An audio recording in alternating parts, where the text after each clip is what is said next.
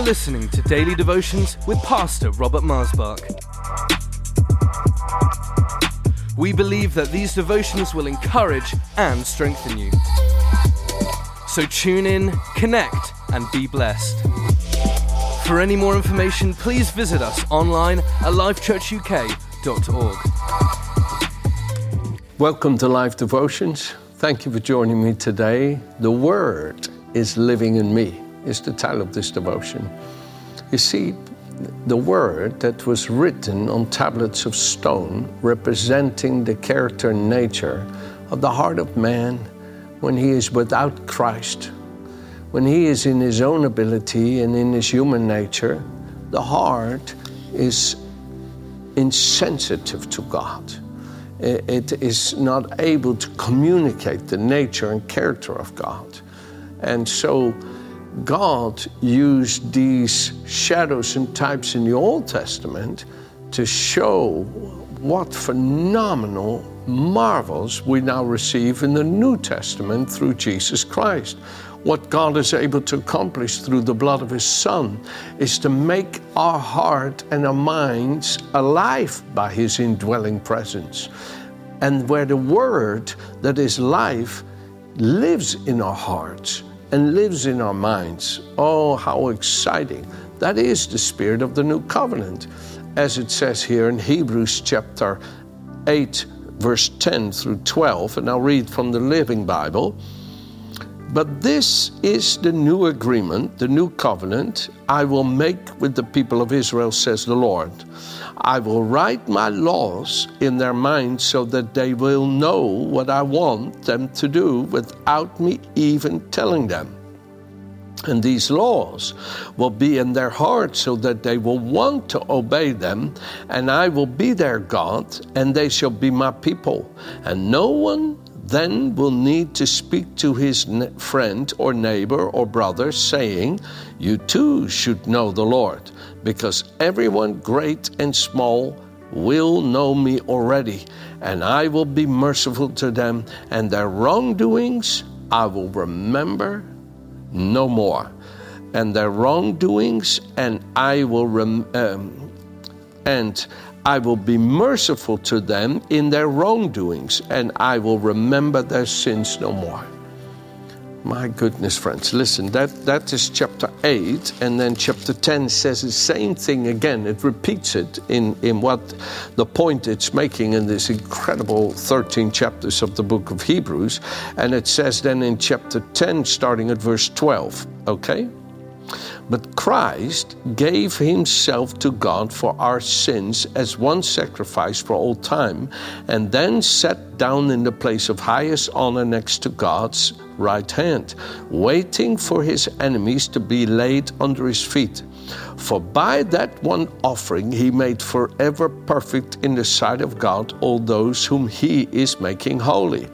And the Holy Spirit testifies that this is so, for he has said, this is the agreement I will make with the people of Israel, though they broke their first agreement. I will write my laws in their minds so that they will always know my will, and I will put my laws in their hearts so that they will want to obey them. And then he adds, I will never again remember their sins and lawless deeds, and so forth. Friends, this is more powerful than you can imagine, to be able to realize and discover that through Jesus' precious blood shed for us, God is able to reveal in our hearts what was hidden in the Ark of the Covenant. The Ark of the Covenant that we read about, especially in the book of Exodus and Deuteronomy and Leviticus and Numbers, is to represent who Jesus is in the Holy of Holies of God's eternal presence, and that he embodies the life-giving Word. As it would say there in John 1 verse 14, the Word became flesh. The Word is God. The Word was with God. The Word is God. And it came among us in flesh and blood, and we saw the Word in flesh and blood. Friends, what you see in Jesus is what the Heavenly Father now, through the new covenant that was established in His precious blood, is able to show in you. What is the Word alive in Jesus is now possible in you and I.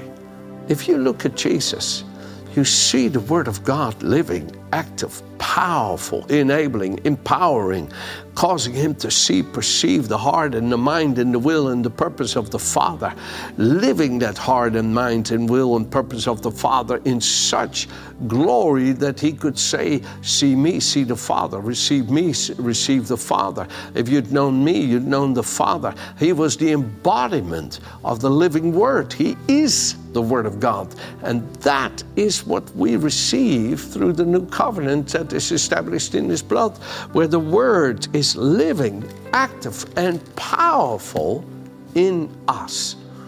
Woo, glory to God.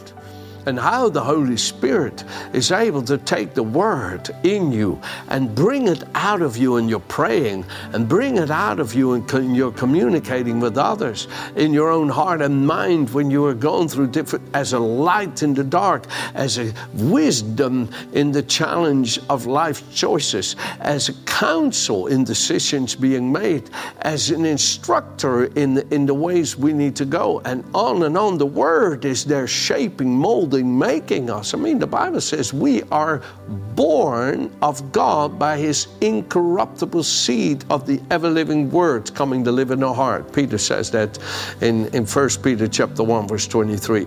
I mean, my goodness, friends, it makes you want to shout and dance and rejoice to think to have the Word living in you. Let me show you from John chapter 5 verse 24 what this is when the Word is living in you, right? When it's living in you. Most assuredly I say to you, he who hears my word and believes in him who sent me has everlasting life and shall not come into judgment, but has passed from death into life. My little paraphrase of that verse is this, and as you meditate on it, you'll see what I'm saying. That you are able to hear me speaking God's words to you shows that through our fellowship, His life, the Father's life, is now beginning to manifest in you. And if the Father's life is beginning to manifest in you through our fellowship, Jesus says, then it shows you're no longer under His judgment, for you've already passed from death into life. Friends, this is us passing from death into life, that the living Word is in us, and it makes us connect with what is written. It makes us connect with what God is saying and doing. Oh my goodness, it's so exciting. Then He says in verse 38, but you do not have His Word abiding in you, because whom He sent, whom the Father sent, Him you do not believe. You see, and then He says in verse 40, you're not willing to come to me, that you may have the life the Scripture talks about. Here in verse 39, He says, you search the Scriptures, from them you think you have eternal life, but these are they that testify of me, but you're not willing to come to me that you may have life. I don't receive honor from men, but I know you that you do not have my Father's love in you, because I've come representing Him, but you will not receive me, and so forth. You see, friends, that we have the Word living in us is shown in the life that we begin to live, the life of the Son of God, the life that connects with God and with what God is working in others. In chapter 8, Jesus is having to contend with people who think they have a relationship with God, but they don't. And it shows by the way they think and talk and act in life that they don't have that relationship with God. And Jesus is trying to help them. So He says in John chapter 8, verse 11, John 8, verse 11, so He said, no, chapter 8, verse 42. There we go. There, okay. But if God, Jesus said, were your Father, you would love me, for I proceed forth and I came from God, nor have I come of myself, but he sent me. Verse 43, why do you not understand my speech? Why can't you hear what I'm saying to you? It's because you are not able to listen to my word. Again, why do you not understand my speech? Because you're not able to listen to my word. Verse 47, he who is of God hears God's words, therefore you do not hear, because you're not of God. Jesus says, if you can hear me, you have eternal life and will not come into judgment, for you've already passed from death into life. Chapter 5, verse 24. Phenomenal verse. Jesus said, that you can't hear me, that you don't connect with the life that's coming out of me, that is the living word in me, shows that you are not of God. I find that really important, friends. I really do. Luke chapter 8, verse 11. Okay, we're almost done. We're almost done. And I just want to read you this here. Luke chapter 8, verse 11. Here it is. Now, this is the parable. Jesus said, the seed is the word of God. Verse 15, the seed that fell on good grounds are those who, having heard the word with a noble and good heart, keep it, bear fruit with patience. Word lives in them. No one, he says, when he has lit a lamp, covers it with a vessel or puts it under a bed, but he sets it on a lampstand, that those who enter may see the light. For nothing is secret that will not be revealed, nor anything hidden that will not be known and come to light. Therefore take heed how you hear, for whoever has, to him more will be given, and whoever does not have, even what he seems to have, will be taken from him. Take heed how you hear. Keep connecting with the living word, and the light will be obvious to everybody of the life that is in you, of the living word that is in you. It will be obvious to other people, this life that is in you, this living word that is in you. And as you have, the Father begins to give you more and more until you become radiant with his marvelous life-giving word. Now, I told you one more verse.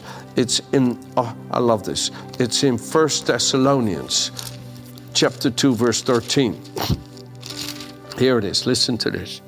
For this reason, verse 13, we also thank God without ceasing, because when you received the word of God, which you heard from us, you welcomed it not as a word of man, but as it is in truth, the word of God, which also effectively works in you who believes. Oh, hallelujah. When you have that word living in you, and then somebody's preaching about the Holy Spirit, and they're opening the scriptures to you, your whole being comes alive. And we all share as a congregation the life of the Son of God and the power of God unto salvation, and are caught up with that spirit of life in Christ into the heavenly places, and rejoice with the saints in glory. Oh, friends, the word is living in you and me. What a blessing. Amen. Have a good day.